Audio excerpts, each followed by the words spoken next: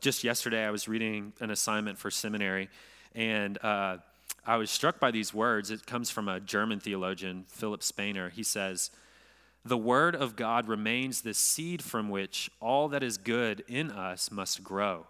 If we succeed in getting people to seek eagerly and diligently in the book of life for their joy, their spiritual life will be wonderfully strengthened, and they will become altogether different people." That was just like a beautiful way to describe what God's word does in us. If it remains the seed, that is, the word of God remains the seed from which all that is good in us must grow.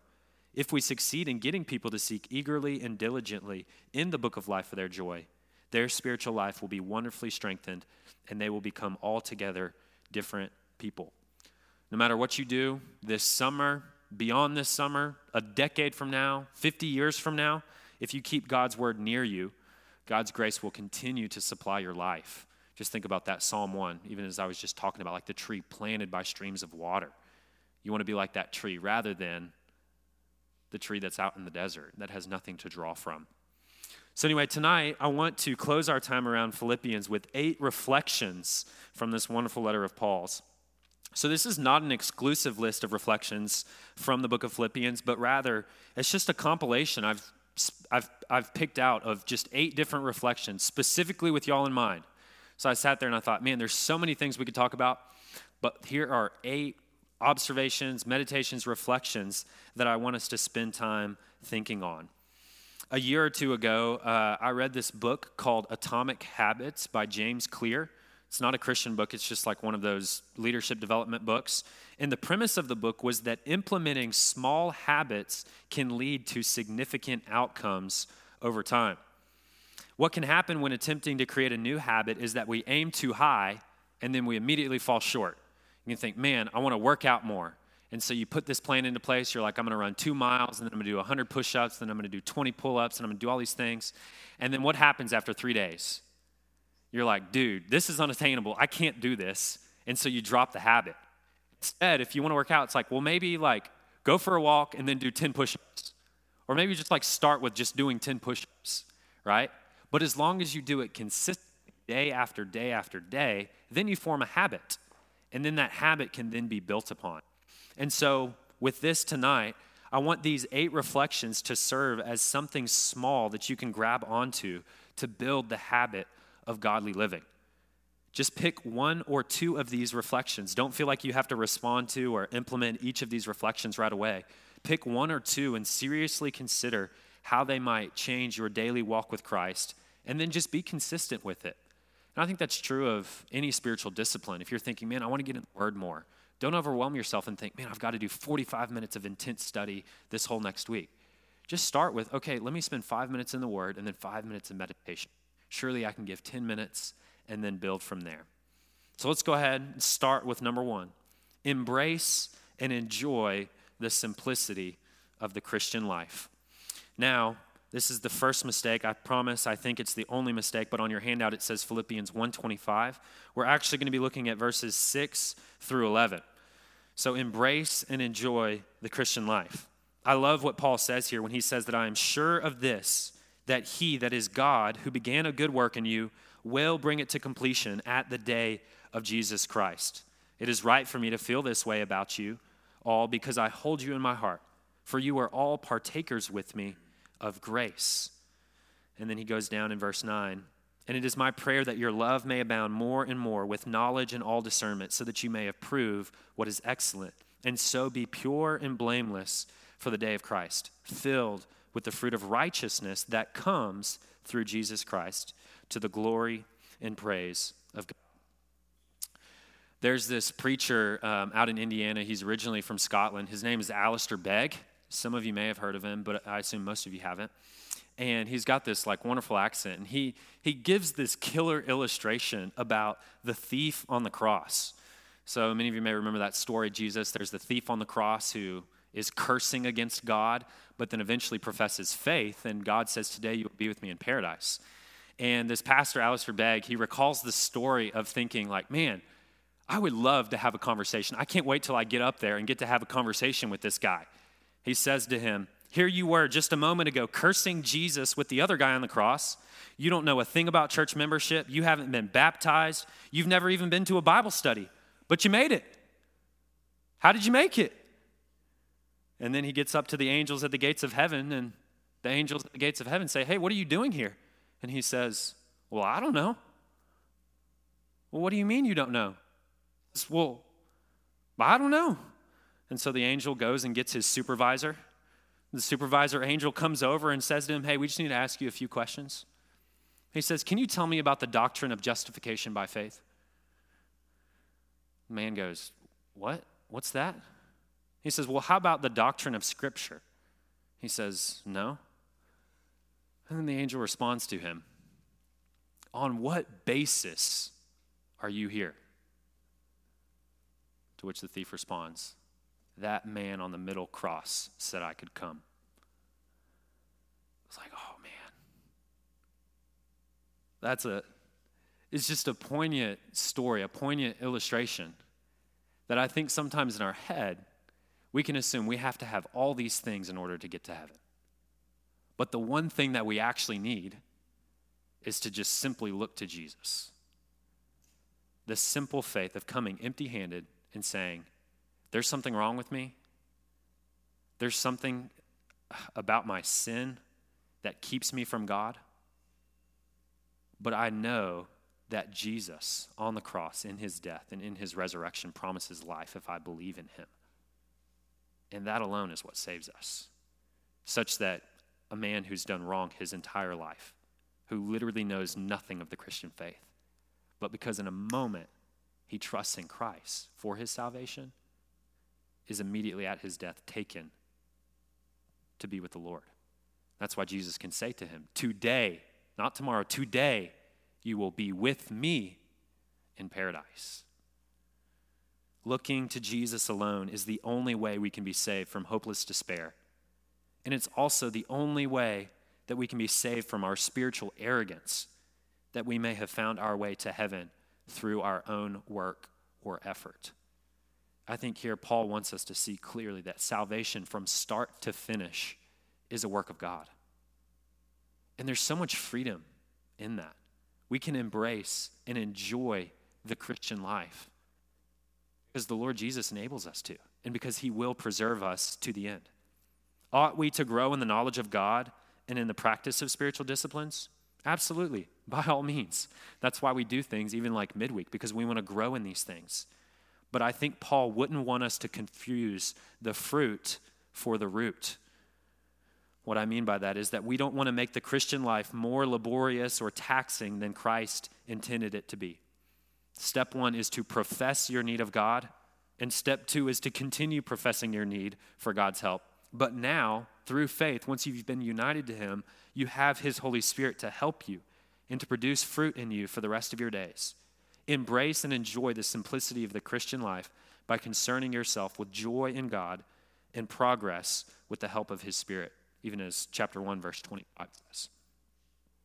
Number 2, look at your suffering as a gift of grace rather than a circumstance to be avoided at all costs. Look down at chapter 1, verses 12 through 18.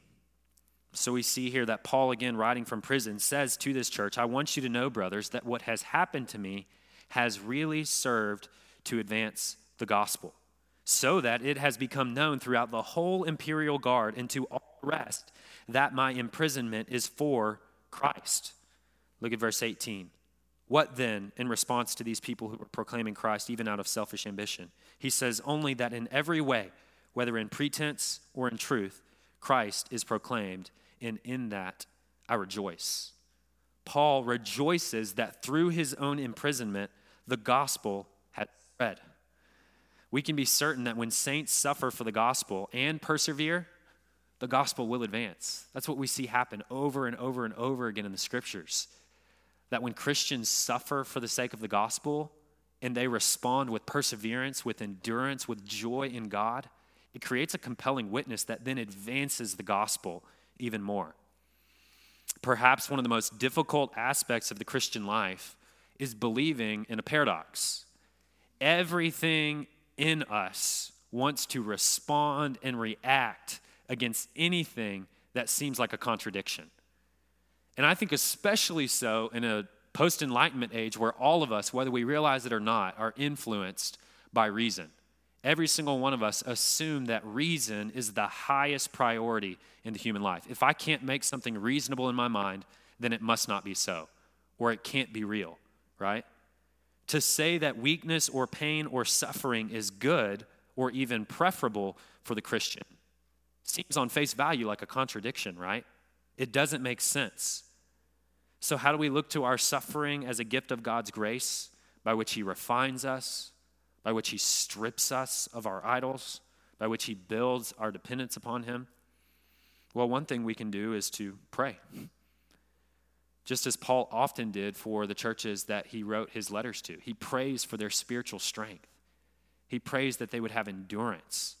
He prays that they would be able to experience full knowledge of God, so that in knowing God, they would know that even in suffering, God has brought them there in his wisdom and in his providence for a specific purpose, whether they're able to discern what that purpose is or not yet.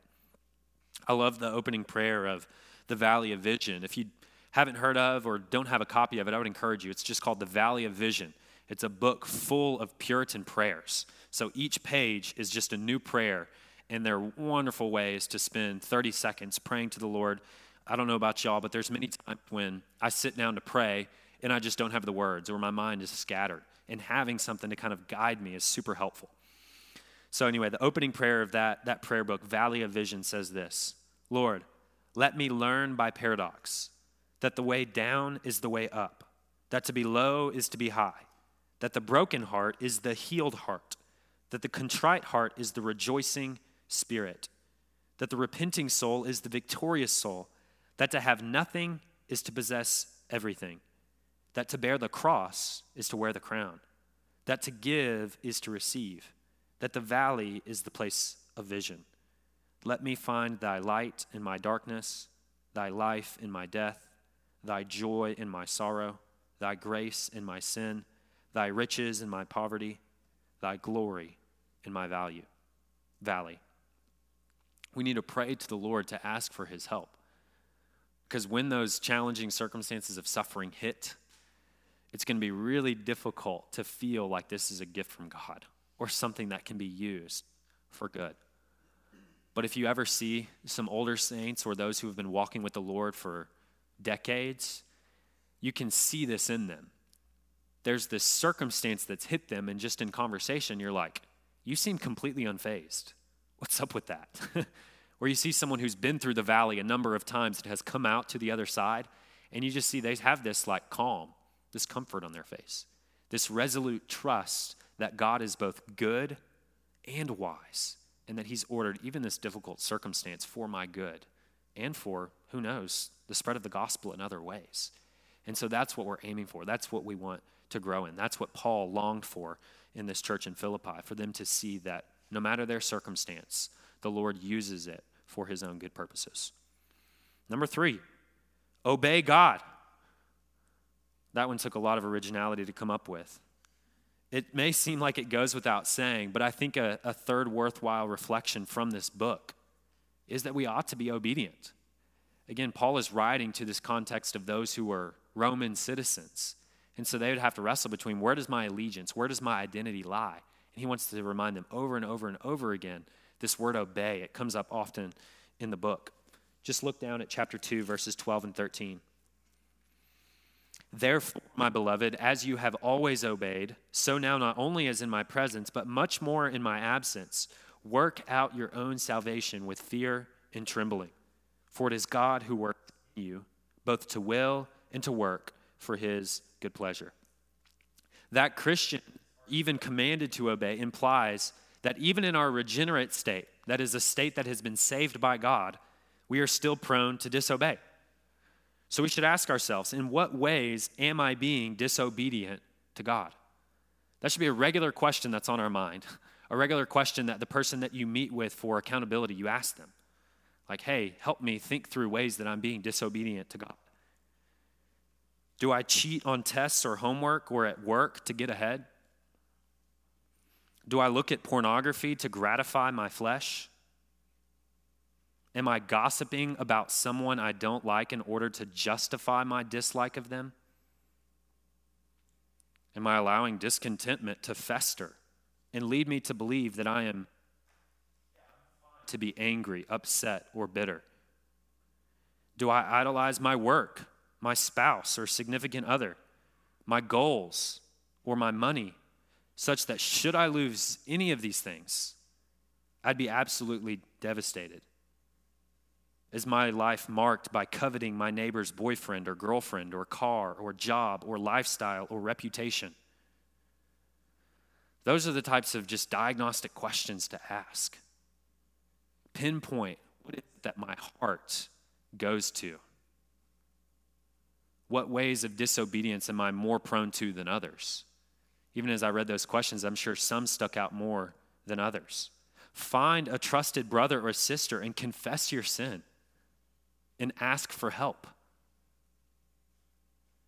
Even now, as you sit and listen, it can be tempting to hear one of those questions and think, man, yeah, maybe that one hit me, but I'm just going to not think about it. Maybe it'll just go away. Maybe it'll be fine. Don't do that. Find someone that you trust and confess that as sin to them. Satan works by feeding us a lie. It goes like this. Should I tell about this sin, or should my sin come out, my shame or embarrassment will be too great to bear. I promise you that is indeed a lie. Similar to the point that we just talked about on paradox. Confessing your sin will actually relieve you of your guilt and shame, and God's grace will be as sweet as. Not because the act of confessing has any power in and of itself, but because in confessing your sin, you are admitting to God that you are dependent upon Him for forgiveness. And just like the father of the prodigal son welcomed him home, our God, our loving Father, will receive you with love. You can imagine that prodigal son, all that he had done, squandering half of his father's wealth, engaged in all kinds of sin. You think he wanted to go back and see his dad? There's no way.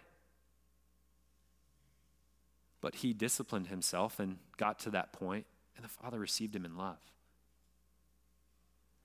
If we're going to be serious about our obedience to God, if we're going to be serious about not only obeying in His presence, but also in His absence, meaning with lives of integrity,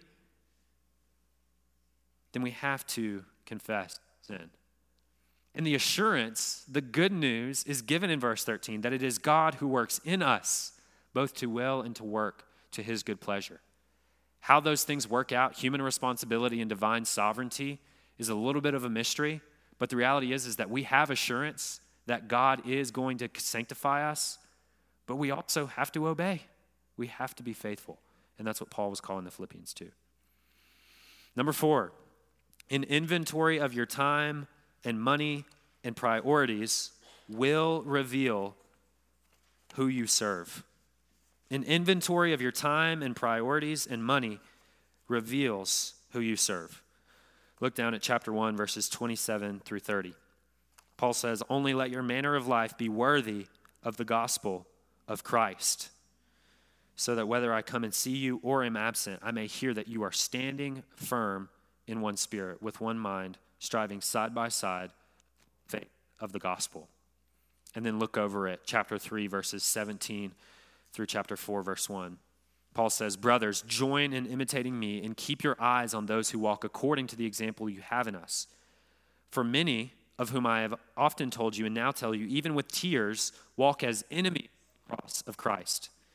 Their end is destruction, their God is their belly, and they glory in their shame, with minds set on earthly things. But our citizenship is in heaven, and from it we await a Savior, the Lord Jesus Christ, who will transform our lowly body to be like His glorious body by the power that enables Him even to subject all things to Himself." Now you may remember from back when we studied chapter 1, that verse 27, "Only let your manner of life be worthy," is actually in the Greek better translated as live as citizens whose lives are worthy. And so he's here saying that you are to live as citizens of the kingdom of God. Your life should reflect that type of citizenship. And we see that again in chapter 3, verse 20. So what does it mean? It means that in Christ, we have become a new creation with new values and priorities. What it means to be in Christ is to be indwelt by God's Holy Spirit, which creates new affections in our heart. So these new affections should be apparent. It should be obvious in the way that we do live, in the way that we prioritize our resources, prioritize our time, how we spend our talents. So imagine you're standing in a city center in London. Behind you, you hear a couple talking in French. To your left, you hear a man on the phone in German. It'd be pretty safe to assume that these people are from France and Germany, respectively, right? The citizenship of these people becomes obvious by their language. So what language does the world hear coming from you? When that person stands there and they see you or they listen to you, to use that illustration, what comes out? Can they clearly identify, oh yeah, this person's speaking German, Germany. Oh, this person walks, talks, acts, speaks like a Christian, so they must belong to the kingdom of God. Or would they not guess that? That's the question we have to ask ourselves, and one of the questions that Paul was probing the Philippians with.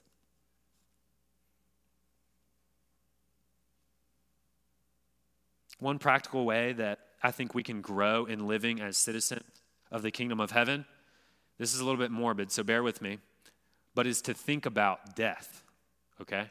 So one practical way that we can grow in living as citizens of the kingdom of heaven is to think about death. As Christians, we know death is not an enemy. It's a powerless weapon that has been defeated by the Lord Jesus when he rose from the grave. But when we reflect on our own mortality, we remind ourselves that we exist for one purpose: to glorify God through loving him and loving others. So if you were to die today, would you be pleased to give God an account of how you have lived the last 2 weeks or the last week? If you were to die today, tonight, in your sleep, you were to stand before the Lord and to give an account for how you spent your time, your money, your resources, everything for the last week, would you be pleased with the account that you could offer to God? Reflecting on that type of question, though a little bit freaky at times, does keep us grounded. It helps keep us reminded that as citizens of the kingdom of God, we're obligated to live in a certain way. We're obligated to use our time, our talents, our treasures in specific ways that are in accord with the way that the scriptures would have us live. I heard a funny story from John Piper one time. He said that oftentimes when he was going to bed, he would just put his 2 fingers right here, listen to his pulse, or feel his pulse rather, and he would have this thought in his mind. He said at any moment, the Lord could stop that blood from running through those veins. And he said it was just like a weird kind of morbid discipline that he developed. One of those weird things, even as we were talking about earlier, like looking at towels or whatever, that can help you think like, man, okay, yeah, the blood that's literally coursing through my veins is coursing under God's providence, and at any moment, it could stop. Just this last week, there was a funeral for a guy that I knew when I was an intern at CHBC. He was 30 years old, in the most fit shape of his life. He had joined the Navy and had been kind of all over, had just graduated from the Naval Academy in D.C., and then had been off doing some training in Hawaii, and 30 years old, like I said, most fit shape of his life, died in a training accident. It's just like, gosh, that's sobering, you know? I think as young people, it's easy for us to assume that we're immortal. Those types of things, they don't happen to us. But it's very real. And at any moment, we have to be able and willing to give an account to God. Number 5, present yourself as a visible model and example to others. So in chapter 2, verses 19 through 30, I would encourage you to go back, read, reflect. Think, how am I living a life like Timothy? How am I living a life like Epaphroditus? Again, that's another great name. Add to your child list, Epaphroditus. But these are like wonderful examples. If you see the way that Paul talks about them, it's kind of convicting. It's like, man, I hope that others could say the same thing about me. And I hope that it's been apparent throughout this whole book of Philippians that Paul is concerned with showing that the Christian life consists not just in having the right doctrine, but in also having the right practice. If you can confess all the right things with your mouth, but you're not loving your neighbor or you're not being an example that others can actually follow, then your religion is worthless, right? Because right doctrine that affects your heart will bleed out into right practice, which is why Paul emphasizes this over and over and over again. That's why we see the example of these two brothers in chapter 2, verses 19 through 30. And so too in chapter 3, verses 12 through 17, we see Paul set his own life before the church as an example to follow, and even that we are to keep our eyes on those who walk according to a faithful example. God has ordered the Christian life to consist in looking to the example of other Christians. Jesus lived his own life in front of others so that they could follow him, so that they could emulate him. This is something I was hanging out with Parker Lepetska earlier today, and I was just lamenting and feeling even conviction about that some of how things are ordered in America, just everything feels so corporate. Like back in that day, it was a lot easier to live this type of life where people were in your homes regularly. They were with you whenever you were working your trade, going out to sea, or working as a carpenter, or doing things around the home, whatever it was. It was easier to bring people into your life. We have to be so much more intentional about bringing people into our lives to help them see us outside of a church context, to see us outside of a professional context. But if we don't do that, then we're really just displaying kind of the doctrinal side of Christianity. We want others to see the messes. We want others to see the difficulties. We want other people to see the anger that comes up when someone cuts you off in traffic, you know?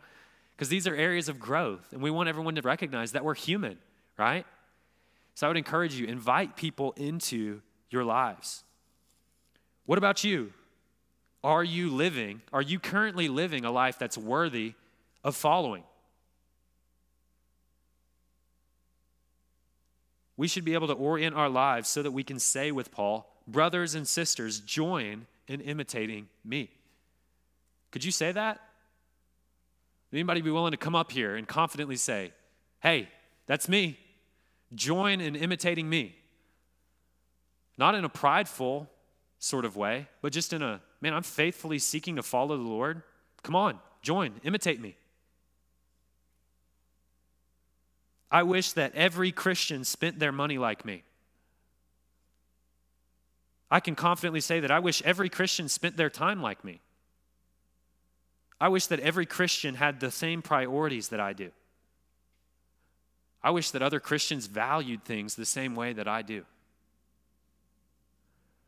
Those are, again, humbling, difficult questions to ask, but I think Paul over and again in Philippians is showing us that part of the way that the Lord has ordered the Christian life is, yes, receive the right teaching. He's going to go after the dogs, as we'll see here in just a minute, but he also wants us to live lives that are worthy of imitating, to have lives of integrity, to be consistently asking ourselves, I'm going to mess up, I'm going to make mistakes, I'm still going to sin, but overall there's this trajectory of faithfulness that I'm seeking, and so I'm glad for others to join in and follow me. Sixth, beware who influences you and teaches you. So if we look at chapter 3, verses 1 through 6, we see here that Paul calls out these dogs. I don't know about y'all, but I probably wouldn't like being called a dog.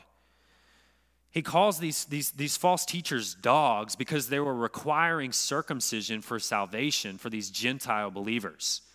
So they're essentially saying, because you're Gentiles and because you're not circumcised, you cannot have access to God. They were saying that faith alone in Christ, even as we sang, in Christ alone my hope is found. These Jewish dogs were coming in and saying, we don't believe that.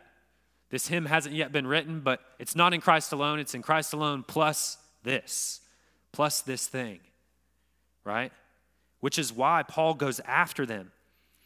In our modern context, that would be like me standing up here and saying, believe in the Lord Jesus for your salvation, but it won't be complete until you present your perfect attendance card at church. So the next time Honey comes in or Abigail comes in, I say, all right, where's the perfect attendance card? If you don't have it, you're not saved. Believe in the Lord Jesus for your salvation, but it won't be complete until you present your giving statement or a Bible verse in your Instagram bio. Obviously, these types of works are just a fruit of the gospel, but they're not the gospel itself. In the moment that we require anything for salvation other than the empty hands of faith is the moment we rest upon our ability to save ourselves rather than wholly trusting in God. And I think we do this more than we realize. On one end, we live in perpetual guilt and shame because even though we know we belong to God, we feel like we're never doing enough. And so we think, oh, okay, I need to work myself up a little bit more. I need to do these good things, or I need to go to church. I need to do this stuff. But we have confidence that if we belong to God, again, it is He who works in us both to will and to work for His good pleasure. Philippians chapter 2, verse 13. By all means, we must pursue righteousness in living, but we must never forget that even our righteous deeds, those things that we do that are good and pleasing to the Lord, those things that are evidence of fruit and evidence of salvation, those things that are offered as obedience to God, have been prepared before the foundation of the world so that we would walk in them. Ephesians 2:10. That's a humbling verse. Paul says that it is by grace alone you have been saved through faith, and this is not of your own doing, not a result of works, so that no one can boast. And then he goes on to say that there are these good works that have been prepared beforehand, before the foundation of the world, so that, again, purpose, so that you would walk in them. Even the good works that we have, God has prepared before the foundation of the world. So we have no room to boast in the presence of God. You are not alone responsible for righteous living. We must seek communion with God and to love Him more and more, and then His Spirit will produce in us the fruits of good works in life. That right there, oh my gosh, so much paper and ink has been spilt over that discussion in church history. What is the relationship between works and faith? And I think the clear teaching of Scripture and the clear affirmation of the church is that when we recognize in our sin that there is nothing in us that is pleasing to God, that everything we do, even our good deeds that we think are good, are as filthy rags before the Lord, and that there's only one person who is completely righteous. There was only one person who actually can work through His death on the cross to save us. When we place our faith in that one, those empty hands saying, I can't do it, I have to trust in Him. What happens then is that the Lord saves us, opens our eyes, He fills us with His Spirit, and then it's that Spirit that produces fruit in our lives. Now, this is where we come into conversations like, oh, well, then that just means you can live however you want and then figure it out. Well, that's just evidence that, again, it's probably not the Spirit that's actually working in you, at least the Spirit of God, that is. Because the true Spirit of God will produce in you desire to follow Him, desire to obey. These fruits of the Spirit, joy, peace, patience, kindness, faithfulness, gentleness, self-control. And then how those things work themselves out as we seek to faithfully obey God while He's doing it in us. Again, there's a little bit of mystery there, but our responsibility is just to be faithful, to trust the Lord, to ask for His help, to carry on in the Christian life. Now, teaching that threatens the gospel, as we were just talking about, like adding works to our salvation, is the most important teaching to be aware of, as Paul shows us here. But there's also a plethora of bad teaching in our world that I think threatens our discipleship that we should be aware of. So beware the dogs of Instagram and TikTok, which seek to devour your contentment, your godly expectations, and your pure mind. Beware the dogs of Netflix, working out at the gym, or filling your favorite hobby, which seek to devour your belief that Christ is sufficient and that no substance of this world can satisfy you apart from Him. Beware the dogs of grades, achievement at work, reputation, or approval of others, which seek to devour your sense of worth in Christ, your fear of God alone, and your godly humility. Beware the dogs of laziness and gluttony and idleness, which seek to devour your spiritual disciplines and godly work ethic. Beware the dogs of pornography and second glances, which seek to devour your purity and self-control. Beware the dogs of this world sent by Satan to attack the vulnerable places of your faith. Friends, there are a lot of dogs out there seeking to devour us, sent by Satan, knowing exactly what you struggle with, knowing exactly where to attack you. And we must always be on guard against anything that threatens the gospel, but also against anything that's going to threaten our discipleship, anything that's going to threaten our walk with the Lord. And the most hurtful thing that you can do is that when you feel it, when you know that a dog is seeking to come and devour, but you just kind of push it away and assume that, oh, that's not that big of a deal. Or like, I know that this is probably an issue, but it's going to be fine. Like, it's not really ripping into me yet. It's just kind of nipping at me. The moment you indulge that, the moment you allow that any space, that's the moment it has a foothold on you. So we have to be quick to push that away, to see that this is actually coming to devour me, to destroy me, to keep me from following the Lord as he would require. Number 7, strive to learn the secret of contentment. We saw this just last week in chapter 4, verses 10 through 13, that Paul rejoices that this church is concerned for him. But then he also talks about how he talks about how he's experienced both good and bad. He's experienced highs and low. He's experienced all these circumstances in life, and he has learned the secret of contentment because he has disciplined himself to look not to outside things to give him peace, but to God alone. Remember, contentment comes not from getting something outside of yourself, but from purging something from inside. Again, contentment, that is true godly contentment, does not come from getting something outside of yourself and bringing it in, but from purging something inside yourself. In other words, oftentimes when we're discontent, it's because we think that we lack something. If I just had this, I would be content. If I just obtained this thing, I would be content. Oh, if this were just different, I would be content. So the fallacy is that contentment is because I lack something outside of me that if I were to have it, I'd be content. But the reality is that actually contentment comes when we purge from within us those sinful desires and recognize that in God alone, whether I'm high or whether I'm low, whether I'm in difficult circumstance or great circumstance, I have God. And we have assurance that chapter 4, verse 19, God will supply every need of ours in Christ Jesus. And again, that operative phrase there is in Christ Jesus, not in other things. And the only way that we can really find the secret of contentment is by looking to Jesus. So let's go ahead and end our time by meditating for a few minutes on the beauty, the wonder, the glory, and so much more of looking to Jesus. This is where Paul leads us. This is the kind of hinge of the whole letter, that hymn in chapter 2, verses 5 through 11, this wonderful passage where Paul shows us the Lord Jesus Christ. Now, I assume that most of you probably drove here, and if you were to leave this place, to go out to your car, you grab your keys. Fortunately, I don't have my keys on me, but you try to insert your house key into your ignition and start it up. What's going to happen? It's going to be bad news. It's going to jam it up, or it might slide in, but your car's not going to start. I hate to break it to you, right? So the trouble is that you don't have the right key to make everything work. Similarly, trying to live the Christian life apart from looking to Jesus is a lot like trying to start a car with a house key.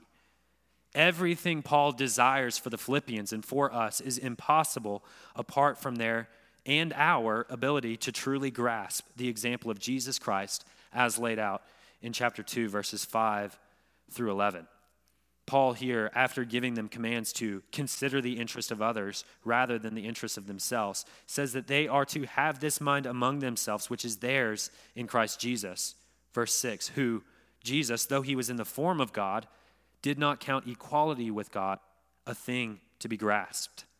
Let's look at four specific actions of Jesus here. First, though he was in the form of God, he did not count equality with God a thing to be grasped.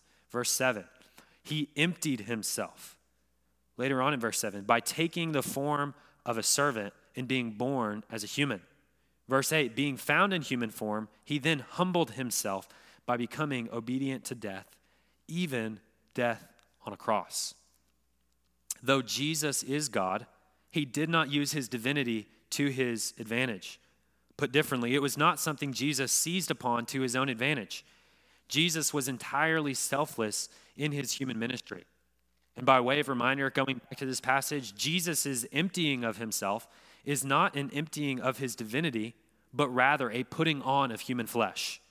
In other words, because Jesus is very God, the act of putting on lowly human flesh is a type of humble emptying.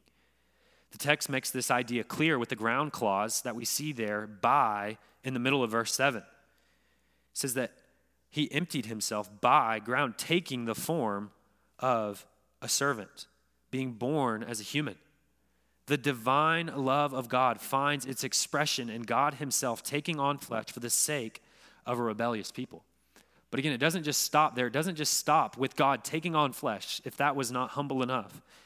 But it continues and finds its fullest expression in going to a cross. Paul wants the Philippians to see the clearest contrast imaginable here. Not only God being as separate as he is from humanity, not only did God become human in Jesus Christ, God the Son incarnate, but then God hung on a cross. One of the most heinous ways, humiliating, painful, excruciating ways to die. So for the Philippians especially, we're not, I think both Jesus and the idea of a cross, those are ideas that have become so domesticated in our minds. We see pictures of Jesus with his blonde hair and his blue eyes.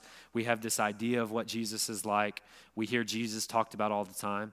But we have to reckon with the reality. Jesus is not just this guy in a storybook. He's not just this guy who is a part of history, though he is those things. Jesus is God. God himself, the one by whom and through whom all things are created, Colossians 1:15. The one who before the foundation of the earth, through all eternity, enjoyed perfect communion with God. That's who Jesus is. In this cross, we see it in necklaces, we see it in pictures, we see it everywhere. It was an offensive symbol to those in the first century. They wouldn't have just seen it as, oh, that's a cute little tattoo you got there. No, this is a serious, offensive, grotesque symbol.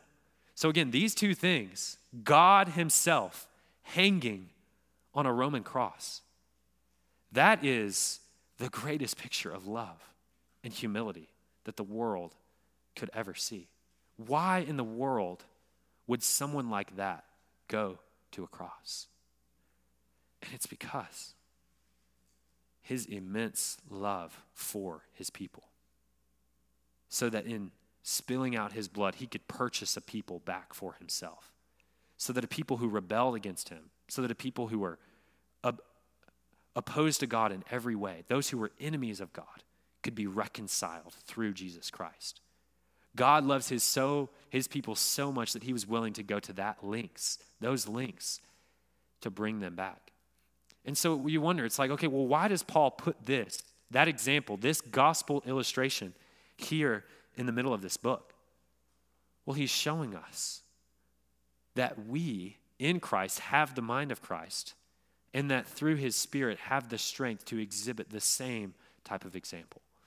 If we're going to be faithful at all to do anything that Paul says here in the book of Philippians, if we're going to be faithful to do any of these things, to embrace and enjoy the Christian life, to look at our suffering as a gift of grace, to obey God, to find an inventory of our time, to present ourselves as a model and example to others, to have discernment about what we're taking in, learn the secret of contentment, the only way that we're going to be able to do that is by looking to the humble example of Christ and by praying for God's help to exhibit that same humility in ourselves.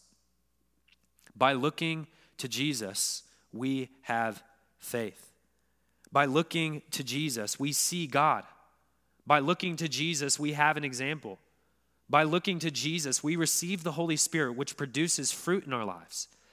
By looking to Jesus, we can endure in the Christian life. By looking to Jesus, we will persevere to the end. when tempted to look to yourself, when tempted to look to the world, when tempted to look anywhere outside of Jesus, look to Jesus, the founder and finisher of your faith, who for the joy that was set before him, endured the cross. If only you will look to Jesus, you will find a friend more loyal than all others. You will find a brother more caring than all others. You will find a servant more selfless than all others. You will find a king more glorious than all others. And you will find a Savior all sufficient.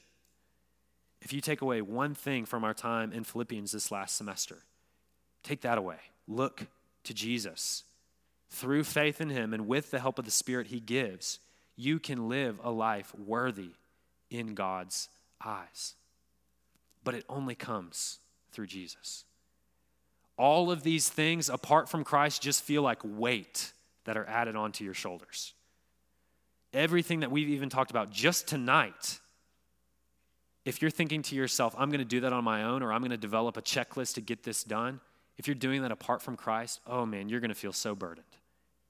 But if instead you look to Jesus and say, wow, his yoke is easy, his burden is light, I can cast my cares upon him.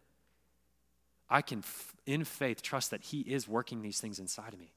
Man, you're going to experience a lot of joy in the Christian life. You're, as Paul says in chapter 1, verse 25, going to experience progress in the faith. You're going to experience joy in the faith. But it has to come through Christ. Paul wants us to see here at the heart of the Christian life, here at the heart of living, is looking to Jesus. Let's pray. Oh God, we confess that we are prone to look to ourselves rather than you. So God, by your Spirit, would you help build within us a dependence upon you that causes us to look to you and to you alone. God, with your help, we pray for this type of faith even now. In Christ's name, amen.